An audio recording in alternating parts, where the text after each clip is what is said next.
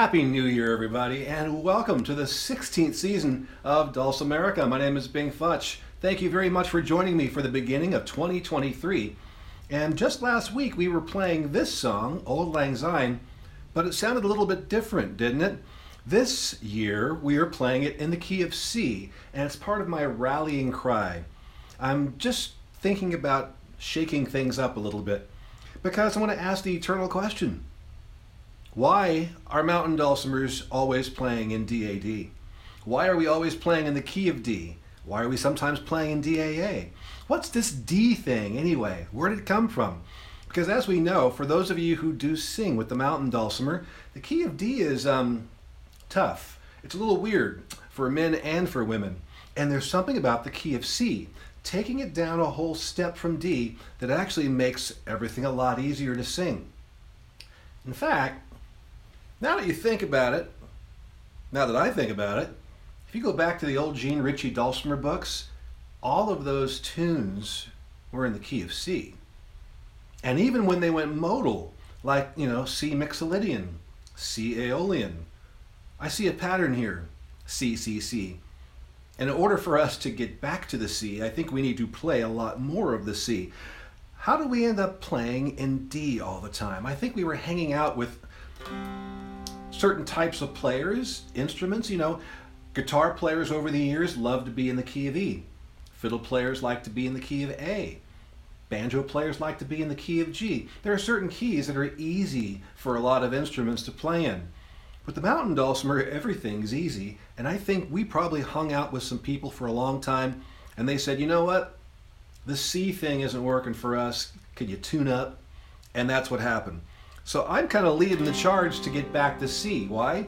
Number one, it's easier to sing with. Number two, it sounds really good. So let's take a look at what we can do to get ourselves in the habit of being in CGC tuning instead of DAD tuning. The first thing we're going to do here is choose our string gauges. Many of you know that if you take your DAD dulcimer and you tune it down to CGC, the tension releases out of those strings a little bit, and the slack creates some intonation issues. It's so easy to press down hard on the strings and make them go sharp that you kind of have to play with a light touch, and that's not fun. So what we want to do if we're going to be tuning down is we want to bring the numbers of the scale or the gauges up for the strings and tighten them up to take up the slack so that our intonation stays true and everything we play still sounds really good. So let's say, for example, and we're going to use the string tension calculator to help us out with this. Let's say that you're using a 26 on the bass string, 16 on the middle string, and a 13 on the melody string, 13 or a 14, something like that. You may be choosing those numbers because you have been taking my suggestions on getting that middle string a little bit tighter, because the least amount of tension on the mountain dulcimer is on that middle string. The most amount of tension that we tend to have is on the melody string when we're tuned in the 1-5-8 configuration. That's DAD for most of you, CGC for some of you, especially going forward. The bass string is somewhere in the middle in terms of the tension that is actually on there. So if you loosen those strings and take them all three down a half or a whole step, then you're going to get a lot more loose on the middle string, and that's going to be the one that's going to sound the worst because it's so floppy. And then the bass string will suffer, and then last will be the melody string because it's got so much tension on it. So what I'll tend to do is when I want to go down a whole step, I will take the numbers of my gauges up. So instead of playing a 26 on the bass string, I'll use a 28. Instead of using 16 on the middle string, I'll actually use an 18, and I'll explain why in a second. And then instead of using a 13 on the melody string, I'll use a 14. And that tightens it up a little bit more, but it also keeps the same sort of feeling when I drop it down to C. So let's take a look at the string tension calculator. Basically what you do is you input your strings. And you'll see the first example will be for a guitar, and everything is in a reverse order. The lighter strings are further away, the heavier strings are closer. So we need to reprogram this for mountain dulcimer. Go into editing, and then you go ahead and just assign D3, that's D in the third octave, for our bass string, A in the third octave for our middle string, D in the fourth octave for our melody string. Now all we have to do is bump them up. So we take C3, G3, C4. So if I input these numbers for D, what you can see across the board is we have a certain amount of pounds of pressure on the instrument. It may look alarming to have this high number there, but mountain dulcimers, generally speaking, can handle upwards of 80 to 85 pounds of pressure across all the string courses. So in the 60s, 70s, it's not a bad place to be. 50s and 40s is when you start getting that lack of tension that creates intonation problems. What we're looking to do here is we're trying to equalize the feel, the tension across the strings, so that when we press our fingers down using the same pressure across all three, we get pretty close to the same response from the strings that way. If we've got less tension on the middle string than the other two strings, and we use the same amount of pressure to press down across all three string courses, that middle string is going to go out of tune in relationship to the other two strings because of that lack of tension. That's why we want to get all three of these strings to be as close as possible so that our chords remain in tune as we press down. We don't want there to be a difference between the way the instrument sounds strumming open and then holding down chords, because there will be a difference if our strings are all over the map. Once we figure out through computation and experimentation without having to buy a bunch of strings, using this string tension calculator, once we find out what the ideal gauges for the strings are, we go ahead and put them on. So on here I've got 28, 18, and 14.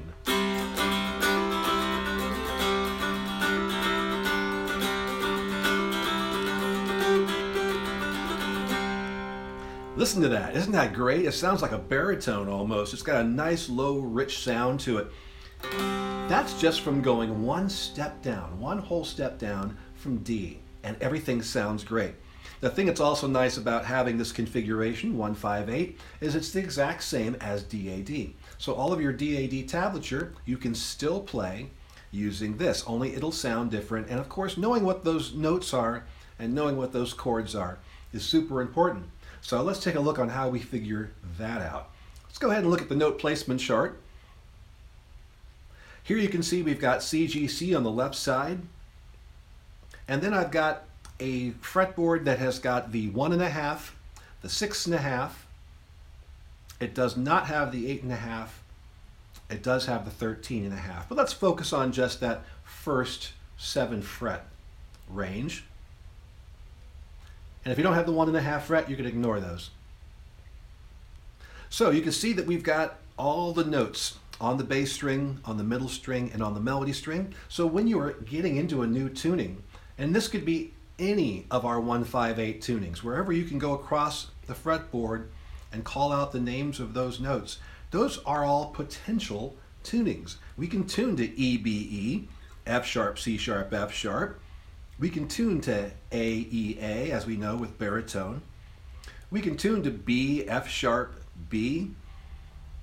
The thing is, we want to be able to find what starting string gauge we need to put that as our home, and then everything else will line up. Once we figure out what home key we're going to be in, and how do we know? Whatever our open chord is, whatever the lowest note, that's the root, also known as the tonic, that's C, and that's going to be our home key of C. So we need to figure out what's available to us in the key of C. So if you do this little hop, skip, and jump thing with the scale, look right below the note placement chart, and we've got our C major scale, C, D, E, F, G, A, B. C major is the only key that has no flats and no sharps. All the notes are natural. It makes it very, very easy to keep track of things. So if you start with C, we're going to build a chord from C. We'll do C, then hop over D, land on E and add that to your stack. Then hop over F and add G to your stack, and there are the three notes that are inside C major, C, E, and G. We can do the same thing for D, only when we build from D, we're going to get a minor chord. Start with D, hop over E, land on F, add that to your stack. Hop over G, land on A, add that to your stack, and there you have D, F, A for D minor. We can do this starting with every single one of these notes. And we've only written down the 7 notes of the scale, not 8 that starts and ends with the same note.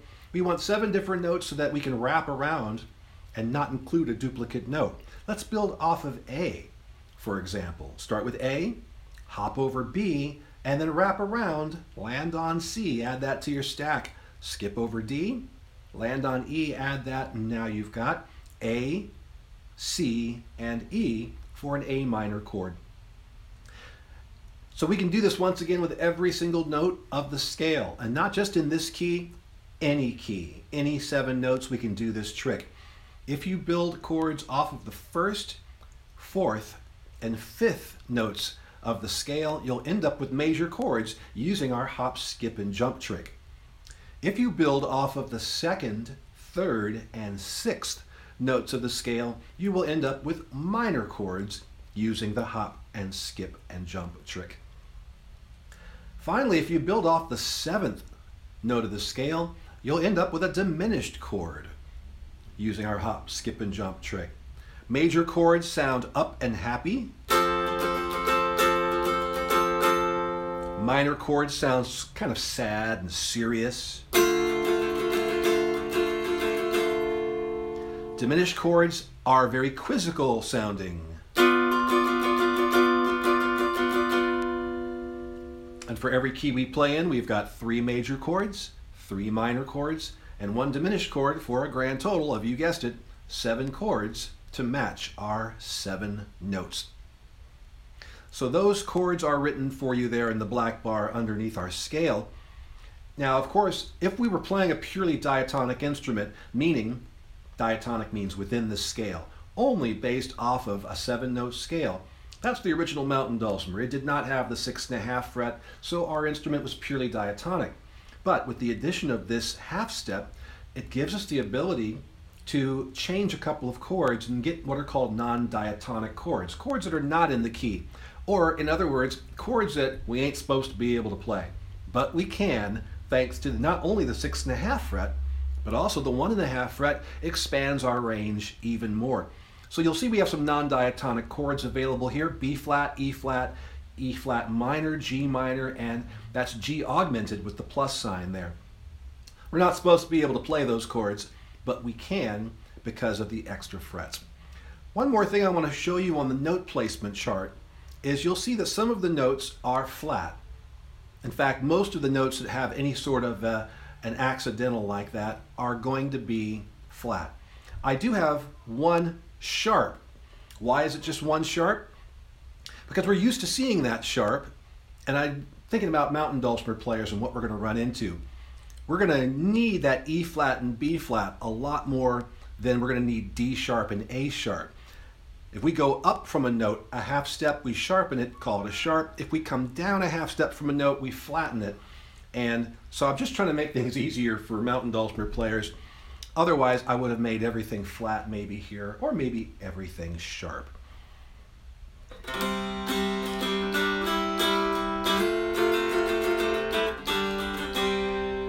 So to get used to this new tuning, the first thing to do really is just play scales. Play the C major scale, starting C, D, E, F, G, A, B, C.